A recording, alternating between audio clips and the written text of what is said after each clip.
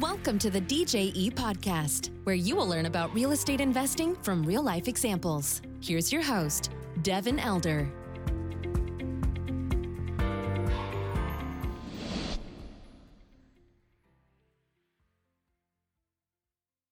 Hello. Welcome to the DJE Podcast. Appreciate you joining today. My guest is Jordan De Silva. He's a second-generation CEO of a real estate investment company in DFW, Dallas-Fort Worth. And so we talk about his father starting the company in the 80s and kind of what he built, and then how Jordan took over as a 23-year-old CEO a couple of years ago. He's 26 now, and his father has passed on, but he is now running the company. So talking about all kind of stuff about asset classes. They're in multifamily. They also do a lot of single family, talking about impact investing and some of the work that they do there around providing some additional services for their residents, talking about growing the team. They've got an in-house management and construction company, talking about the Dallas-Fort Worth market, what they're seeing there. We talk about kind of the current landscape after 11 consecutive Fed rate hikes and how that's impacting everything.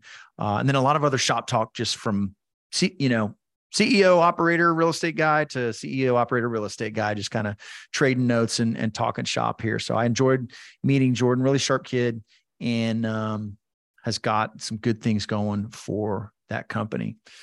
If you could leave us a 5-star review on Apple, that helps the reach of the show. So many thanks to you if you're able to do that for us. We're going to have a word from our sponsors and then into the episode with Jordan. This episode is brought to you by DJE Texas Management Group, a San Antonio, Texas-based real estate investment firm with a track record of transacting on several $100 million of multifamily, land, and industrial deals throughout Texas. DJE's been in business for over a decade and is approaching 100 team members in San Antonio. To learn more about DJE, visit djetexas.com or the link in the show notes of this episode. This episode is also brought to you by apartmenteducators.com, a complete ecosystem for professionals to learn how to find, finance, and operate large multifamily properties for profit.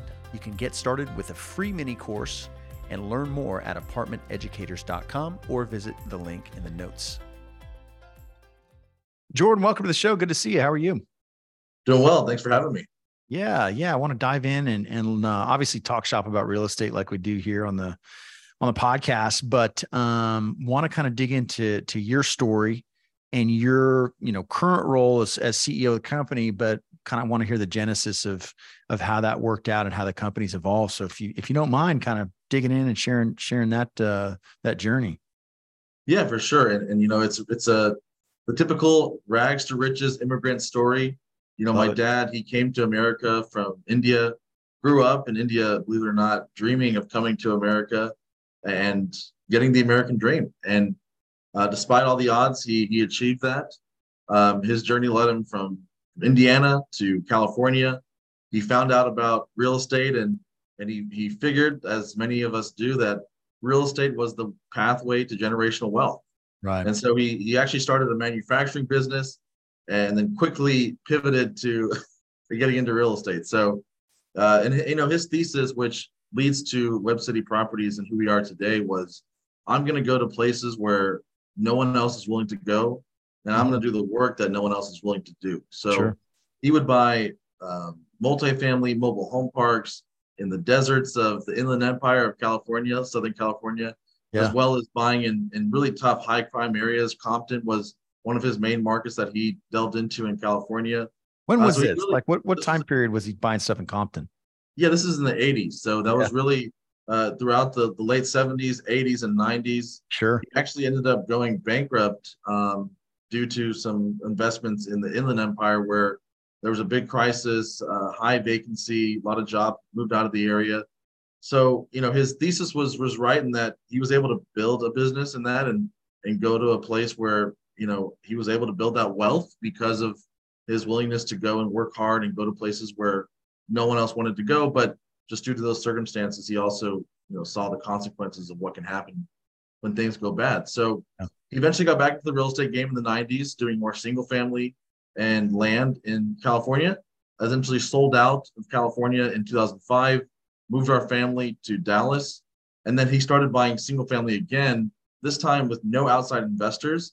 And his model was to buy in, again, tough areas that were highly underserved neighborhoods. He would buy it, rehab it, and then sell or finance it to unbankable buyers. So that would be a buyer who could get a conventional loan for whatever reason, bad credit, no credit at all, a lot of immigrant population as well. So that was the model. We were really a note business. Web City Properties was born out of that. And the model was to do that and do it at volume. So you'd buy 70, 60 deals a year, essentially flipping them, but keeping the note at a higher interest rate. And then along the way, we also acquired a lot of long-term rentals in those areas. Now, fast forward to 2020, unfortunately, my dad passed away. I worked for him for 1 year out of college, and then I was given the reins to take over. And we have, since 2020, it's been a very interesting ride, but I was able to take over at a point in time when he had been buying 50 to 70 deals a year. Wow. Great cash flowing notes, all internally funded, no outside investors.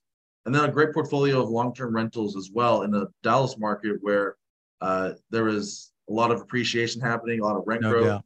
Yeah. So in 2020, when I took over, obviously, COVID and the market, just spiking in a unbelievable way, we had to pivot. We had to think, and for me personally, as a younger person, I was thinking, how do we scale this business? And, Sure. And How really, old are you, the Jordan? answer. Say it again. How old are you? 26. Yeah. So yeah. at the time I was 23 when I took over. Awesome. And it was like, okay, the market was changing so fast. The properties that we were buying houses for 40K were suddenly 80K. Wow. And I was scared. I was like, I don't want to buy an $80,000 house. My dad always taught me that, you're buying at 40,000. I just didn't know any better. And I didn't buy. So really 2020 was a transitional period. 21 was obviously the hottest year we've ever seen in the market. So that was more of a transitional year again of how do we scale? And that was when I decided to get into value add multifamily, did the whole thing that everybody does, joined a mastermind group, learned some of the key skills. And then now 2 years later, we've partnered on a 96 unit deal in Waco, Texas. We've acquired a 12 unit property, but we're still in that stage of wanting to, figure out how do we grow? How should we grow? Sure. And a lot of that has returned back to single family and buying in volume again. So we're now doing volume single family, looking to raise a fund in that market, as well as continuing to look for value add multifamily. And now we're also looking into development and building single family subdivisions and multi. So we've pivoted quite a few different ways, but the thesis really now is all in on DFW, Dallas Fort Worth, and all in on impactful investments in housing. Yeah. I love it. Love DFW Metroplex. For some reason, it's a little bit of a tangent, but I started watching that show Dallas from the 70s. Yeah. And I always like, which is basically Yellowstone. Whoever created Yellowstone said, what's worked in the past? Well, the Dallas show worked. Let's recreate that in Montana. But they've got this intro for that show Dallas. It's like flying over Dallas in a helicopter and there's nothing, right? Yeah. It's like, oh my God, it just kind of puts into perspective how much that Metroplex has changed. My partner and I flew up there. I fly a helicopter. We flew a helicopter up there for an event a month ago and was just like Dallas, Fort Worth, the whole Metroplex is just, I'm with you on that thesis is what I'm trying to say. I mean, the growth is just something else. Well, it's just such a large geographic radius. That's what people don't necessarily always understand is that, you got counties south and north, west, east of Dallas, Fort Worth that are almost, it's like Dallas, Fort Worth as a Metroplex is expanding where you see all these major developments, retail, entertainment that you wouldn't see in areas like Phoenix or, other smaller markets that are starting to see that decline now. It's because, in Dallas and Fort Worth, there's still that expansive development that's happening that is allowing the metro to grow even after this major run we've had over the last decade. Yeah, there's a lot of gravity and momentum to the area. No, there's no question. Yeah, so that's good. I think, you mentioned pivoting. We did the same thing in 2020 and kind of start to look at different ways and really kind of understand the DNA of our company and what do we really do. And I think at the end of the day, we're trying to create value and create yield, right? Whether that's our capital or investor capital, that's kind of the name of the game. And real estate's the vehicle, but there's a lot of different ways to do it. And I think it's really important, especially if you have an organization people on payroll and things like that, you need to kind of, as a leader, be looking for that next opportunistic thing to be able to branch out into, right? Yeah, no, exactly. And that's what we think about. And two, on that, it's about utilizing what you have as an organization. I think for a year or two, we were in an identity crisis on Dallas is so competitive. Do we go out to other markets? Do we do different models? Do we even do housing anymore? Right. But I think we've really honed in on there's enough room for all of us here in Dallas Fort Worth. And that's what we're good at. We know the market more than anybody else. Yeah. We know the southern sector is where majority of our properties are at. So we know the southern sector of Dallas better than these national guys do. And we're willing to manage scattered site single family. That's another thing. You can single family, we went away from it for a bit just because it seemed like multifamily was the way to scale. Right. But we realized that if we know that market better than anybody else, we can still do it in volume if we have the right structure and the right investors. So really the pivot that we should have made, I think, at the beginning was, okay, how do we make this into an investment model for passive investors and other funds versus let's pivot to a product type where we think that we can buy more. I think you're seeing a lot of single family happen at scale with in Dallas and other parts of the country. So I'm happy with where we've now arrived at with the diversity of product type in the housing space, but just making sure that we stay true to our identity and what we're best at. Yeah, I think there's definitely something to be said for home court advantage. We've done the same thing in San Antonio. It's like if we can keep buying deals here, boy, there's a whole lot of efficiency from broker relationships to investor familiarity with the area and the asset to the fact that, we go buy something and somebody on the team, used to work there, or I know the owner, or there's just countless kind of home court advantages that you give up. Not that that's the only way to do it, but I'm with you. I'm with you on that.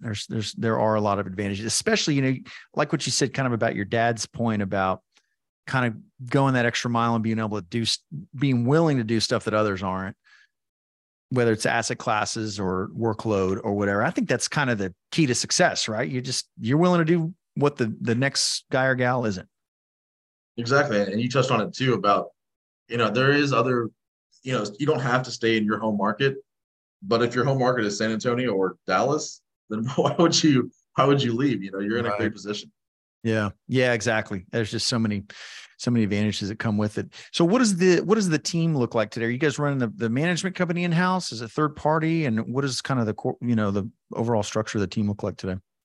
Yeah, I think that touches on the point of how we're able to be so good at scattered site single family management. Sure. And also managing in tougher areas is that everything's in-house. We've controlled the process for 18 years now.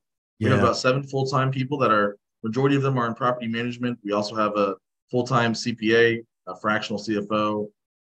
We are in the process of hiring a director of acquisitions as well. That's going to lead up being able to just do more acquisitions with development, multifamily and single family, and help us with our fund. So we're growing right now, but we've always been really good at operations, and we kept a team. All of our operations team has been with us for 4+ years. So we've got a great team that always is executing. Yeah, that's awesome. It's like a superpower having the operations in-house. It's, it can be low margin. It's difficult work. It's difficult tenants. And to just hand that off to third party, sometimes it works, sometimes it doesn't. I don't think there's a right or wrong answer. I decided to build our own management company once we got to a certain stage. And I feel like we're just doing due diligence on a property this week. And, we had 15 of our people out there, and I was kind of making the joke, like, we're not going to get this from fill in the blank third-party management company. It was like the whole company was out there doing lease audits and kind of drop everything. And even our director of HR was out there, doing lease audits. And I'm like, yeah, this is good. This is all hands on deck. All hands on deck. Yeah. So, no right or wrong. Owning a management company is its own beast, but if you can do it well, it's certainly an advantage. So I think that's good. I want to touch on the fractional CFO. I mean, you hear more and more about that. Our accounting team consists of a team of about 6 folks that's doing all the multifamily, and then we have different other types of investments, some development and some land stuff that's simpler accounting, we kind of have one accountant over all that because there's just not as much transactions. The multifamily, as you know, is extremely transaction heavy. How's the engagement process been with a fractional CFO? What are they doing for you guys? How's that been working for you? Because that's definitely an intriguing model. Yeah, I think it's really, we had to learn, and I think some companies and some CPAs can serve both functions. Sure. And you may have a CPA that is serving as a CFO, or you may have a full-time CFO. But I think what we discovered was that the CPA was better served in this function with tax strategies, bookkeeping, investor reporting, whereas we needed somebody else that was a third party where we could utilize them for like an investment committee, and really looking at nice. As a independent person who can look at us from a better viewpoint, a little more zoomed out and see, hey, where are some missing pieces here where you can optimize the financial structures of your portfolio. Could we leverage this? Can we change the structure here to make it more advantageous? Are you doing the right things when it comes to fundraising? Does this make sense? And then again, on the investment committee side, making a model that is separate from your internal model to say, hey, I see maybe this is a missing component of your model that you didn't take into account. And also just, here's our underwriting. Here is all the things you need to underwrite this deal. You tell us what you think as well from your 20, 30 plus years of experience. Yeah. And it's a great perspective where we can say, oh, that is a valid point, and also prepares us when we're going to investors and questions that we may get from them. So that's really the reason why we wanted to get somebody, was just because we wanted that third party that can give us the bad news if we're underwriting a deal. Sure. We're not seeing some of the things that maybe we're clouded our judgment by. Yeah, a ton of value in that. These are big investments, right? Especially you're taking on investor capital. I mean, there's a lot going on there. I think that's super valuable. Are they engaged like on an hourly basis or on kind of a retainer for a certain number of hours a month, or how did you guys set that up? Yeah, so it's a little bit of both. So if it's a project like an investment where we know that has a certain scope of work, then it's more of on a retainer basis. Yeah. But then we also have it where, hey, if I need to have an hour-long call because I had an issue that came up or I have a question, then it's on a per hour basis. But for budgetary sake, I think it's good to have those scope of works that are very defined. Yes. And do those jobs. But also, I wouldn't do let's just have a set monthly payment, because sometimes some months, if you don't have any deals and you're kind of good on your strategy, you feel nice, then why are you paying that monthly fee? So we set it up in a good structure where it's advantageous for both of us that, hey, we're not always going to use you every month. Sure. But when we do need you, we're going to have a defined scope of work, or you are available if we need to have an hour or two conversation. Yeah. Yeah. I like it. That's great. That's really keeping it, running it lean, and you still got the depth of the expertise there when you need it. I think it's a great model. Did I do my research? Did I see some nonprofit component to what you guys are doing? Yeah. And I touched earlier a little bit about the impact side, and that's really, our long-term vision and also how we feel that we can differentiate ourselves. Sure. And it stems back from our original model, right? Which was, we were providing, and I don't think, to be fair to what we were actually doing, it was a highly profitable model. Sure. So it wasn't necessarily an impact first model, but you look back over 10 years, people that have bought houses from us, the amount of equity they have in their homes is just outrageous. So they were able to take part of the last 10 years of appreciation in DFW. Mm-hmm. And we were able to provide housing opportunities for ownership that wouldn't have happened, had we not been that provider for them. So it stems from that original model of seeing our impact in our model, and then looking for ways that we can continue to integrate profitable models that also have great impact. And so, and two, I think it's also a responsibility when you invest in high, underserved areas that have not had investment oftentimes. Sure. I think you have a responsibility to the residents, to the community, that you're going to do your part in making sure people are taken care of, especially as you see areas gentrify. Gentrification is a big buzzword that investors like to see, areas that are gentrifying, but you also know the downsides of gentrification for people that are living in those areas. And so, I don't think there's a solution for those things. A lot of times displacement is going to happen. It's looking at how can I minimize that, and how can I do my part to help the people that are going to be impacted by that and get their feedback. So for us, it's a holistic strategy of impact. We provide resident services to our existing residents that move to help improve their quality of life, their economic mobility. but it's also engaging with the nonprofits and government leaders in the areas that we invest in and being a part of the conversation of how do we minimize the downsides of growth. So I think it's those two components of looking for solutions, being present, and then also providing services to your residents that will allow them to improve their quality of life. Yeah. I love it. Thanks for sharing that. It's kind of crazy. You think about being in this business, how many like people's housing you're impacting, hundreds, thousands of people. You're kind of, you're right in there involved. So it gets very interesting. So we're talking mid or second half of 2023 right now. Yep. This podcast will come out pretty shortly after us recording it. So I think we can kind of do something timely here, but the Fed just, did the 11th consecutive hike. What are you guys seeing out there?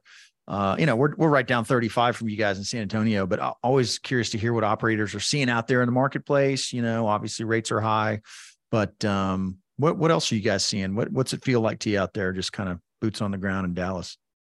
Yeah. And I think it's similar for a lot of people across the country that there's not as much transactions being done. Sure. Especially if you don't have a great track record, you're not getting sent a lot of the deals that are actually transacting. You're getting a lot of the anything on market right now is pretty much just a Hail Mary to see if anybody's going to bite. Right. And a lot of times it's just not happening. Right. So I mean, we're seeing that. Obviously seeing, obviously agency is the hottest thing. Everything else it's tough to make a lot of deals work with community banks, with other types of debt. So raising's been tough. I'm sure that's across the board. A lot of just people still. I mean, we've talked about this from even a year ago. People were saying the same things. People are on the sidelines. Right. People are not wanting to invest. Even just your average passive investors are just more conservative right now, which understanding, what kind of situation we're into. So that's kind of what we're seeing. We are transacting on a couple deals, a little smaller stuff, but from a larger scale in the value add multifamily space, we're not seeing a lot of good deals out there and just not seeing people transact, which again is why, I talked about earlier, our single family fund, we're seeing plenty of deals in single family. Oh, that's great. So that's why it's like, okay, well, if we can do it in a way that makes sense and do it as a fund and do it at scale, then let's go ahead and do that rather than try to wait for value add stuff to make sense. Yeah, I agree. I think there's always some kind of a buying opportunity. Maybe it's not an asset class that you're most comfortable in, but there's a way to make some deals work. Kind of always. And that's what we've done too, is getting into a couple of different asset classes, which I don't really advise people do out of the gate. If you're learning, there's a lot of shiny objects to chase and you don't want to get stuck in that. But once you're up and established, look, it's our job as professional investors to go get deals, deploy capital. And maybe that's a pivot on asset classes. So talk to me about, what does a typical single family deal look like? And then I would love to learn about the fund structure, how you guys set that out, set it up, what it's paying out, all that kind of stuff. Yeah. And I hate to do this to you. Do you want to pause the recording really quick, if you don't mind? Sorry, Yeah. So I think, you look at an average deal that we're buying right now, it's anywhere from 80 to 120K here in the Dallas area. We'll also buy a little under, a little over, depending on the deal. In other areas, kind of Kaufman, Navarro County, which is southeast of Dallas. Sure. So markets that we like, that we are seeing appreciate. And really our structure and our model is let's gut rehab everything we do. Let's look for ways to add square footage. So nice. Oftentimes we'll buy a 2-1 and turn it into a 3-2. Yeah. We will repurpose make sure the attic can be livable. We've done that with one property where it was a 4-2, and then we also finished out the attic space, which added, basically a giant room that they can repurpose into 2 bedrooms, or they can have it as like a den. So, and then you're adding 8 HVAC in the attic, and you're able to count that on as square footage. Yeah. If you're going to sell it.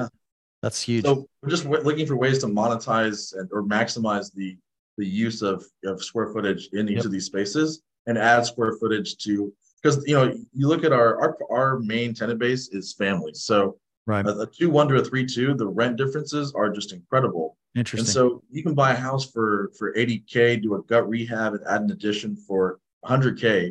You're in all in at $180K, renting it out for $1,800 to $1,900 in an area that you believe is going to continue to have rent growth. appreciation as more development comes in, and then your long-term holding. So indefinitely holding, opportunity for refinance. So that's been our model right now. We actually are not refinancing anything. We're just buying in cash, averaging 3 to 4 homes a month, and Awesome. doing our gut rehabs, with our in-house contracting team. Everything's in-house on management. So it just allows us, and especially too, we're also doing everything same finishes. So we have scale at our material level. We have our key crews that are doing all of this. They know exactly how we want things done. They're reinforcing foundations. They're putting all new plumbing, electrical, adding the additions. So it's almost like a new house when they get the house completed. We're getting a great tenant who's largely a family that's more sticky of a tenant. And then you're holding, you're taking advantage of appreciation, rent growth. We've had ones where we've completed the property. We were all in maybe at a 150, 140. Rent was, 15, 16, and now it's that same property just suddenly went up to 18, 19. So that is an example of what we're seeing in our market. And how the fund will work is that we will look to raise capital for a long-term, about a 10-year hold, where there's opportunities for refinance. And so the model is that you continue to do what you're doing, and you just do it at scale, and then you look for ways to refinance, and also you look for ways to have impact. So what I mean by that is you can get a lot of various funds that are looking for impact-related investments. You can get Community Reinvestment Act dollars from a lot of banks that allocate funds. Yeah. And so you're getting all these people and all these funds that need to invest in impactful areas, impactful models.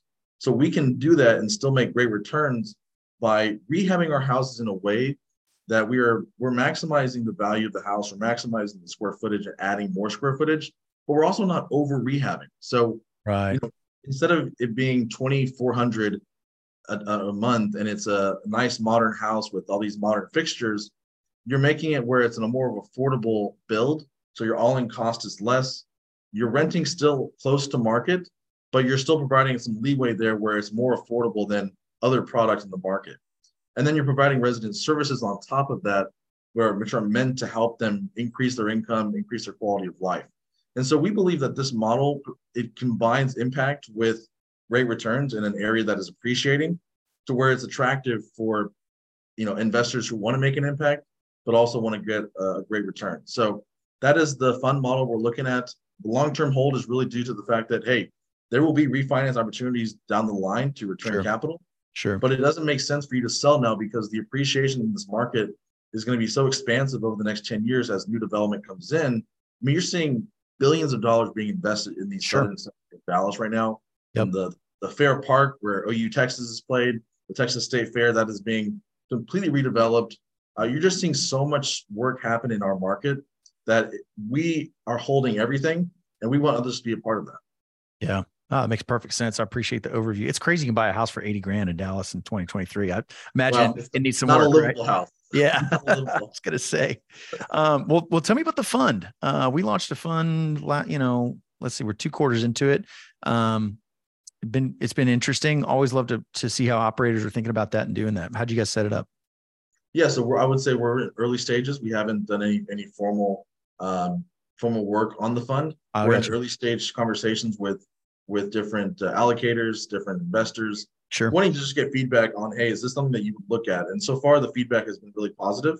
Now, the next step is for us to formalize it, figure out our structure, and then go do it. Yeah. I love it. Definitely, you got some pressure on you to deploy in the fund model, but there's a lot of flexibility there too. And if you've got, it sounds like a single family asset class and model you guys have, if there's a lot of runway there to deploy on, then that could be a really cool model. And then your investors are diversified across that. And there's some other advantages for your investors in those deals. I love it. Well, what do you guys see ahead for, kind of the rest of the year and around the, over the horizon here? You're a young CEO. You've got a lot of momentum here, great market. What's kind of on the horizon for you guys? Yeah, so we're actually closing on a 24-unit portfolio of duplexes and single-family homes. Here, and actually next week is our closing date for that. So that'll be exciting. And then we're looking to establish our fund by end of Q3, early Q4. Nice. And that'll be a great launching point for next year to really be heavy on that. And then besides that, we're continuing to look at value at multifamily. We're continuing to look at residential development for subdivisions. We have a couple good leads on the land side, where I think we're looking now to let's get the land locked up here, towards the end of this year, and then we'll look for development opportunities in the next 2 years. Once hopefully rates normalize a little bit more, there's a little bit more appetite for development investments among the community of passive investors and impact funds. So we will be looking for sites, and then again, and on the value add side, I think everybody's still kind of just waiting to see when it's been a year and a half, I feel like, and we keep saying the same thing, that the bid-ask spread is still too much. So it is. We'll continue to underwrite deals, and we'll see what happens. Yeah, that's right. Always underwriting deals. I mean, that's how it always goes. Good times or bad, up or down. Well, this has been great. I appreciate you sharing the story and what you guys are up to and where you've been. Somebody wants to connect and learn about your team, your company. How can they do that, Jordan?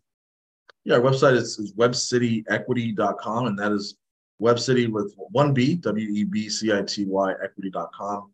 That's where we'll have all our investor updates, new investment opportunities. You can subscribe to our newsletter there as well. And of course, I'm always on all the social platforms at Jordan Da Silva 1. The Jordan Da Silva original was taken, fortunately, but follow me. I'm very active, always talking about our story, giving tips on property management, talking about impact, and I'm an open book, so I always like to talk to other investors and operators in the space and learn best practices and see how I can add value to people across the spectrum as well. Yeah, I love it. Well, thanks for sharing your story here today. If you're listening, you can link down or scroll down in the show notes there and click through to WebCity. We'll link out to that. Jordan, thank you so much, man. It's great to meet you. Great to get to learn about your company. Wish you guys continued success. And again, appreciate your time, Devin. You're a great operator in the space. Been following you closely over the last couple of years, and I know you're doing great work. So again, I appreciate your time. Yeah, awesome. Be good. We'll talk soon. Yes, sir. Thank you for listening to the DJE Podcast. For more information, please go to djetexas.com.